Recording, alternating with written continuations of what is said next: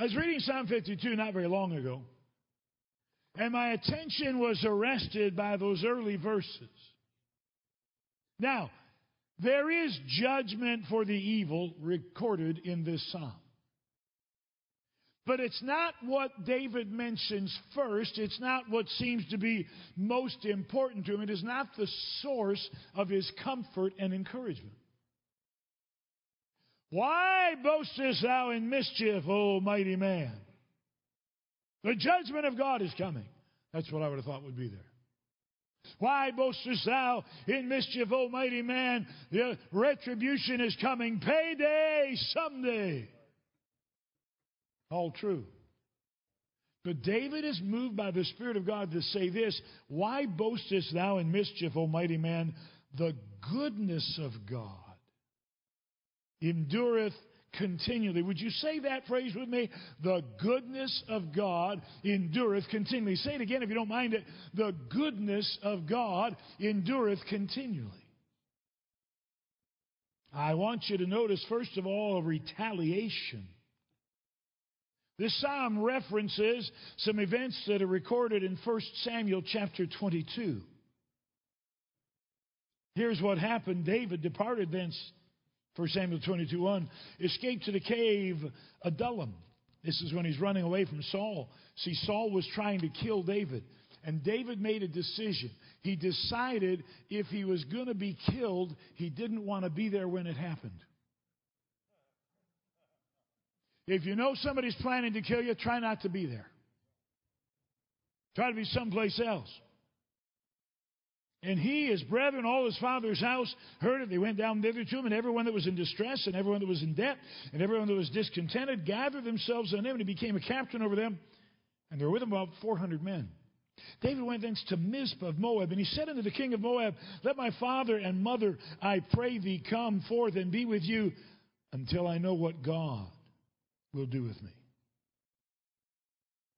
That's interesting. I just got to wait and see what God will do.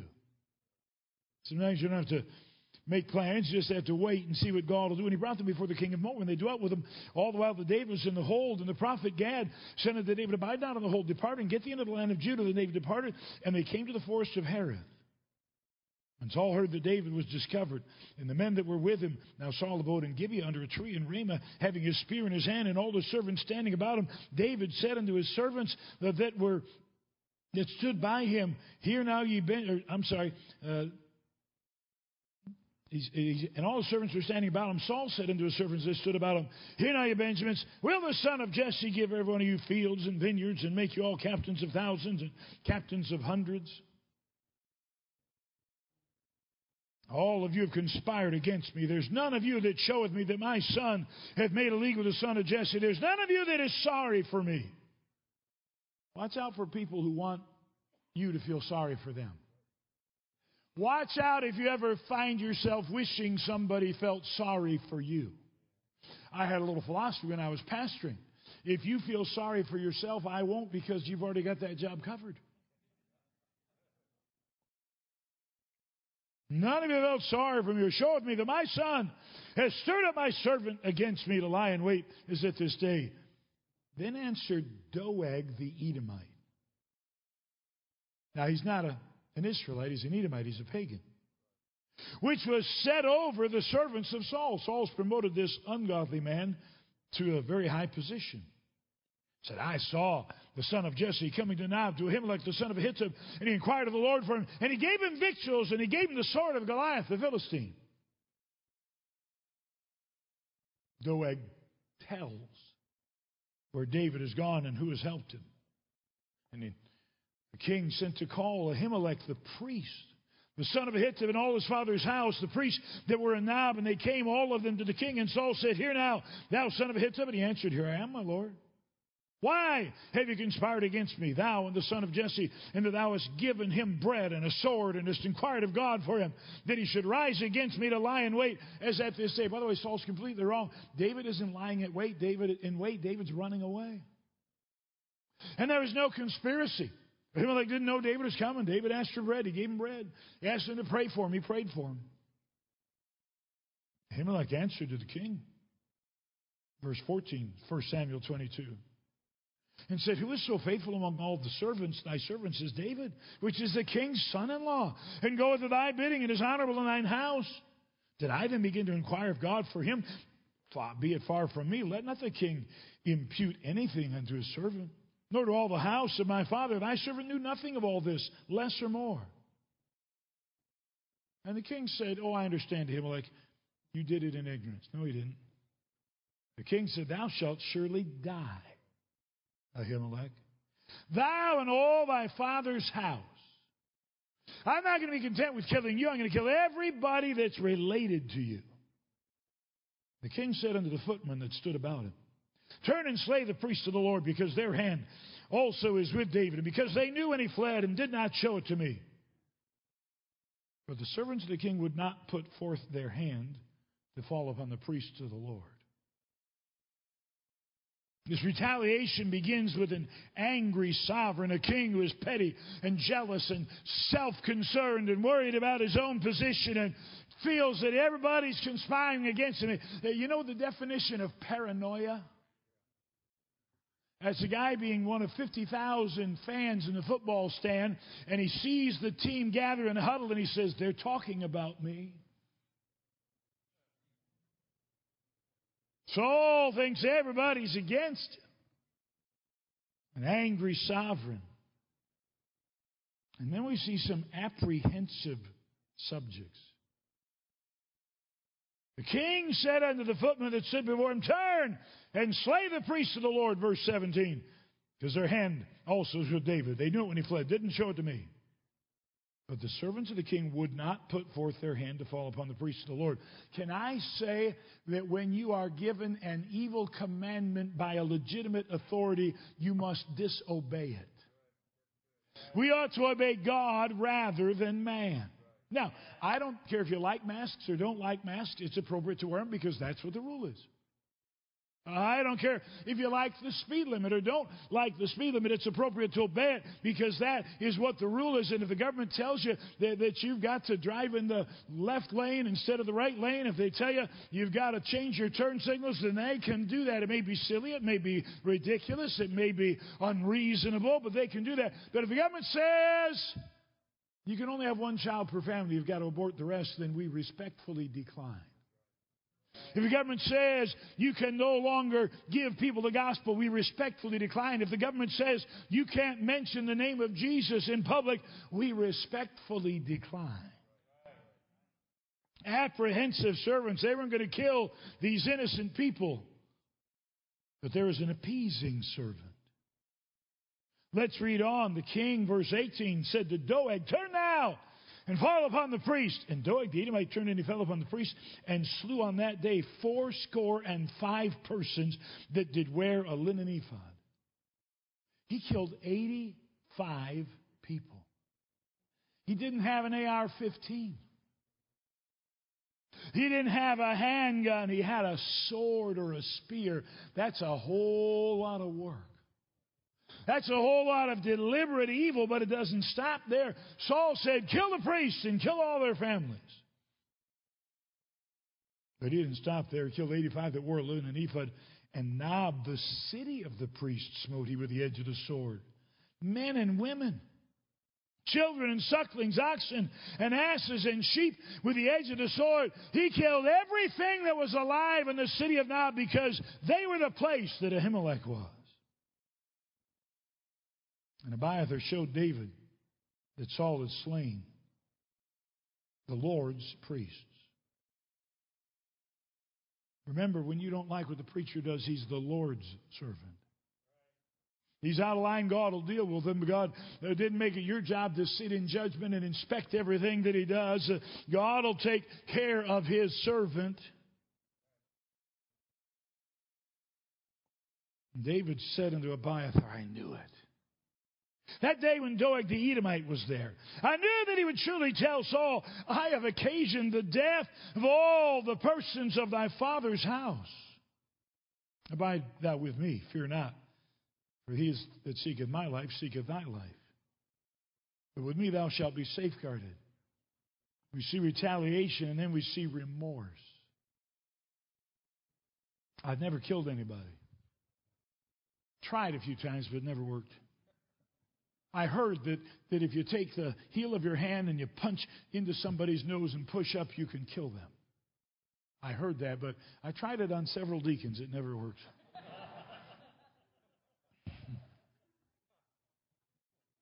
One time, years ago, Bob Jones Jr. had preached at our church. I was to take him to the airport in the morning. In the middle of the night, I got a phone call, was called out to the hospital to see a man who was dying. Came back, went to bed, and my wife, after I'd barely fallen asleep, it seemed, said, "Honey, what time are you picking up Dr. Bob?" I was irritated because I wanted to sleep, but I looked and I was already late. I jumped out of bed, threw on a suit, jumped in my van, and I drove down a road that was right near our house, a little two-lane blacktop road called Airport Road. I came to King Road. It's a cross street. There was a stoplight sign at King Road, but I didn't stop. I looked both ways and didn't see anybody coming, and I zoomed through the stop sign. But I'd been looking into the rising sun and didn't see a man in an old Plymouth Fury, big old tank of a car. And I didn't make it across, and he smacked into the back of my van. He hit the van so hard that though I made it across King Road, I was pushed off into a field. The back of the van hit the guy wire of a phone pole, and it snapped off the top of the phone pole. All the doors were crunched in. The windshield was smashed open. I had to crawl out of the windshield to get out of the van. And my first thought was, how am I going to get Dr. Bob to the airport? And then I saw that car and I thought, oh, dear God, don't let me have killed somebody else. I'll never forget that. The man was fine. Went to the hospital, was observed and released, no issues. Can you imagine how David feels as he wrongly, he didn't do it, Doeg did it, he didn't do it, Saul did it, wrongly assumes responsibility for the death of 85 priests plus all the inhabitants of the city of Nob. I want you to get that that's what's going on in David's heart and David's mind when he is moved by the Spirit of God to pen Psalm 52. It's not like he got a parking ticket. It's not like he had a flat tire. It's not like his wife burned the toast at breakfast. It's the most horrible time David has ever experienced. Feeling responsible for the death of 85 priests and the whole city or village of Nob. And he writes these words, "Why boastest thou in mischief, Doeg, O mighty man?" And then he says the strangest thing, the goodness of God endureth continually. David turned from remorse to rejoicing, not when he thought about the judgment that would come upon Doeg ultimately, not when he thought about the fact that Doeg is going to perish. Oh, all that's true, and it's later in the psalm. But he turned from remorse to rejoicing when he thought about the goodness of God. David's hope was not in the judgment of his enemy. David's hope was in the goodness of his God. It's an interesting word. It's the word hesed. It's found 248 times in the Bible. The Lord Jesus references, he says, "Go and learn what thou meanest. I will have mercy," that word hesed, and not judgment. It's correctly translated goodness. It's translated correctly mercy. It's translated correctly loving kindness. 248 times. Psalm 23. The Bible says, "The Lord is my shepherd, I shall not want. Surely hesed, goodness, and mercy shall follow me all the days of my life. I'll sing of the mercy of the Lord forever." That's the same word, Psalm 89:1, the word hesed. "Thy loving kindness is better than life," Psalm 63:5. It's the same word. It's also used of keeping covenant. In Deuteronomy 7:9, God talks about his covenant, and he uses the same word. It is translated rightly every time, but no one word explains all the meaning of that Hebrew word. The idea is of a loving loyalty. And here's what David says, you know what? God always loves me. God's always good to me. God always is merciful. God always is better than I deserve. God always is loyal. He's always faithful to me. And he moved from remorse to rejoicing when he thought of the goodness of God. The goodness of God endureth continually. Say that with me again, would you please? The goodness of God endureth continually. And to give you some reminders, 3 things. Don't put your shoes on yet. There's a little bit after them. Number 1, man is always flawed. If we say we have no sin, we deceive ourselves, and His truth is not in us. There is no man, Solomon said, moved by the Spirit of God, that sinneth not. I was talking with a preacher about a sermon I preached a long time ago on Jacob. I called it, I Don't Like Jacob. I went through all, Jacob's a whiner, Jacob's a schemer, Jacob's a mama's boy, Jacob's a complainer, Jacob's a deceiver. I don't like Jacob. And I got to the end of the sermon, I said, but God loved Jacob. Jacob have I loved, Esau have I hated. And then I said, and I'm a whole bunch more like Jacob than I am like Joseph. No faults recorded in the Bible about Joseph, lots of faults about me. Harold Seitler preached at our church, a great preacher from South Carolina, the first independent Baptist church, I think, in the state of South Carolina. And Harold Seitler told about the death of his daughter killed by a drunk driver. And that big man with a gravelly old voice said, I find no fault with God. He said, I find plenty of fault with Harold Seitler, but I find no fault with God. Man is always flawed, but God is always faithful. I love what it says in Hebrews chapter 6 about verse 13. God made a covenant with Abraham, and you know it says, since he could swear by no greater, he swore by himself. Did you know that God made a covenant with us that we cannot keep, but God keeps both sides of the covenant? Man is faithful. Man is flawed, but God is always faithful. God keeps His word whether we keep ours or not. Elijah runs away from Jezebel and hides under a small little tree and says, I just as soon die. But God feeds him and gives him rest and gives him a new commission and gives him back to work. Peter denies the Lord 3 times after being warned by Jesus that he was going to do so, and ignoring the warning. And the Lord Jesus, when he rises in the grave, says, you go tell my disciples and Peter. Why did he say that? Because Peter felt like he'd quit. Peter felt like he's no longer a disciple. And if he just said, tell my disciples, Peter would have said, no, that doesn't count me. Their stew is gone now. Judas betrayed him and I denied him. But Jesus said, oh no, Peter, you're not getting off that easily. You tell my disciples and Peter. And he said to Peter, feed my sheep, feed my sheep, feed my lambs. And he restored him to service and to fellowship. David runs down to Achish. He joins forces with a pagan, with a Philistine. He lies. He kills innocent people.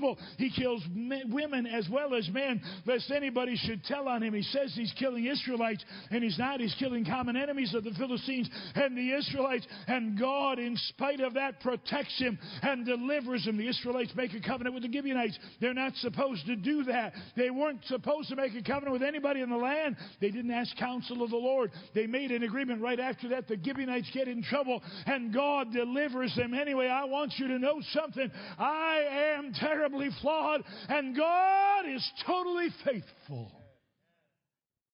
It said David Livingstone, whenever he faced a time of trial, and he faced many, would open his Bible to Matthew 28, verses 19 and 20, and he would read those words, I am with you always, even unto the end of the world. And here's what he said. He said, it is the word of a gentleman of the strictest and most sacred honor, and that's the end of it. How about that? I'm always with you. Man is always flawed. God is always faithful. And therefore, we must never be fearful. You say, but they may pack the Supreme Court. They might, but it won't change the goodness of God.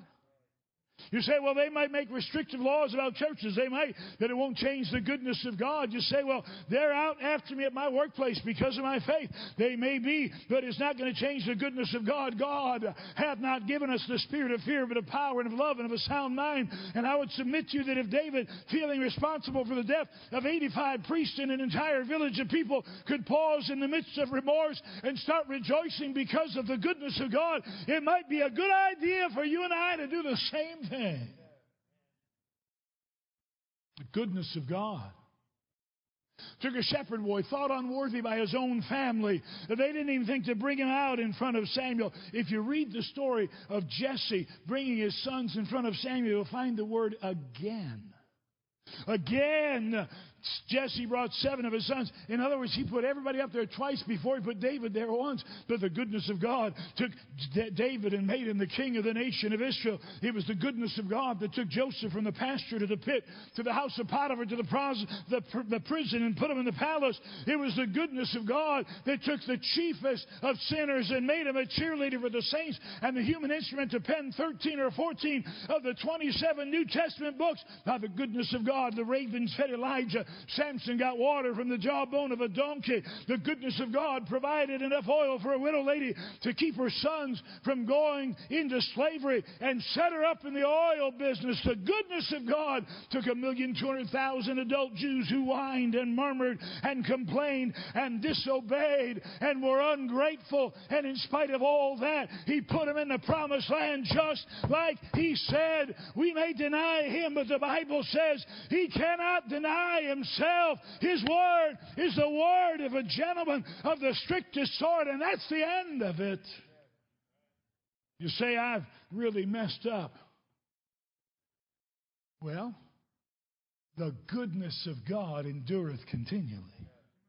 You say, I'm alarmed at what's going on in our country. Well, that's probably true, but say it. The goodness of God endureth continually. Well, I'm under attack. Probably so. But the goodness of God endureth. I'm tired of all the confusion that's going on around us. I am too. But the goodness of God endureth continually. You say, but they've been really unfair to me at work. Probably they are. But say it. The goodness of God endureth continually. You say, but I keep doing the same dumb thing over and over. You might, but the goodness of God endureth continually. You say, I've had more chances than I could possibly deserve. So have I. But the goodness of God endureth continually. You say, my family's a mess and my children are breaking my heart. Maybe, but the goodness of God endureth continually. You say, I have no idea what this world is coming to. Well, I don't know what it's going to come to in the short term, but I know it's coming to it in the long term. And there's going to come a day that every knee shall bow and every tongue shall confess Jesus is Lord to the glory of God the Father. But in the meantime, I'm not going to get too worked up about it, because the goodness of God endureth continually. God's goodness is greater than my anxiety, than my adversaries, than my addiction. God's goodness is greater than our burdens, our battles, and our bondage. God's goodness is greater than all our concerns and all our confusion and all of our calamities. God's goodness exceeds our depression, our disappointments, our difficulties. God's goodness overcomes our enemies. God's goodness is greater than the election results. God's goodness is greater than our excesses. God's goodness exceeds our failures, our faithlessness, and our fears.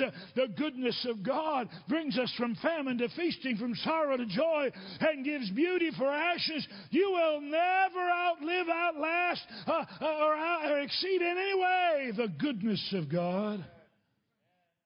They can burn down our cities, but they can't turn back the goodness of God. They can quarantine us, but they can't contain the goodness of God. They can legislate against believers, but they cannot eliminate the goodness of God. They can key your car and kill your cat and call you crazy, but they cannot stop the goodness of God. You say, but the news is discouraging. I mentioned this Sunday morning. Turn it off. Read your Bible. Rejoice in the goodness of God. You say, but I don't know what the future holds. Well, neither do I, but I know I'm going to be cared for by the goodness of God. You say, but I've never faced anything like this before. Probably not, but the goodness of God endureth continually. Would you understand something? What's happening in the world does not have one thing to do with our responsibility as God's children. Not a thing. I was in Montana. Dr. Chappell was there. I was preaching and he was hunting. He came to the service in his camos. He killed a nice 8-point buck that day. We went out to dinner afterwards and we watched the news and saw that Barack Obama had been elected president. And I had not hoped for Mr. Obama. His agenda was not as favorable to my beliefs from the Bible as his opponent. But you know what? I said, well, my job tomorrow morning is the same as it was this morning. Doesn't change it a bit. Let them do what they want to do. Let them make any laws they want to make. Let them be as harsh as they want to. And be right and be a good citizen. I mentioned be salt and be light. But it doesn't change what we do. Our job is the same no matter what happens in the world. I mentioned this just briefly, I think, in the invitation. But you need to get hold of Isaiah 26:3. Thou wilt keep him in perfect peace, whose mind is stayed on thee, because he trusteth in thee. I read about a Russian countess who'd become a Christian. The Tsar was very unhappy with her decision, and he thought he would bring her to her senses by putting her in jail for a day. And here is this lady raised in the lap of luxury, one of the elites of her society, spending her life in the courts of the Tsar. And now she is placed in a dirty, vermin-infested jail with the most common of criminals. And he calls her out and said, are you ready now to give all that nonsense up and come back to your position? And she smiled and she said to the Tsar, I have known more peace and more joy one day in prison with the Lord Jesus Christ than I knew my whole life in the courts of the Tsar. There's a lady in our church named Bonnie Ryle. Bonnie was married to a preacher, and he left her. She never remarried. She raised her kids the best she could. She had a lot of trouble. A lot of trouble. Financial trouble. Children broke her heart. She called me 3-4 months ago, maybe not that long. She said, Pastor, I want you to pray for my grandson living in another state. Took out a knife and stabbed my son, his father, repeatedly. She said, then my grandson went out in the front yard and took a gun and blew his brains out. My son is in critical condition in the hospital. They don't know if he's going to live or not. Can you imagine that? And I said, oh, Bonnie, I'm so sorry. I'll sure pray for you.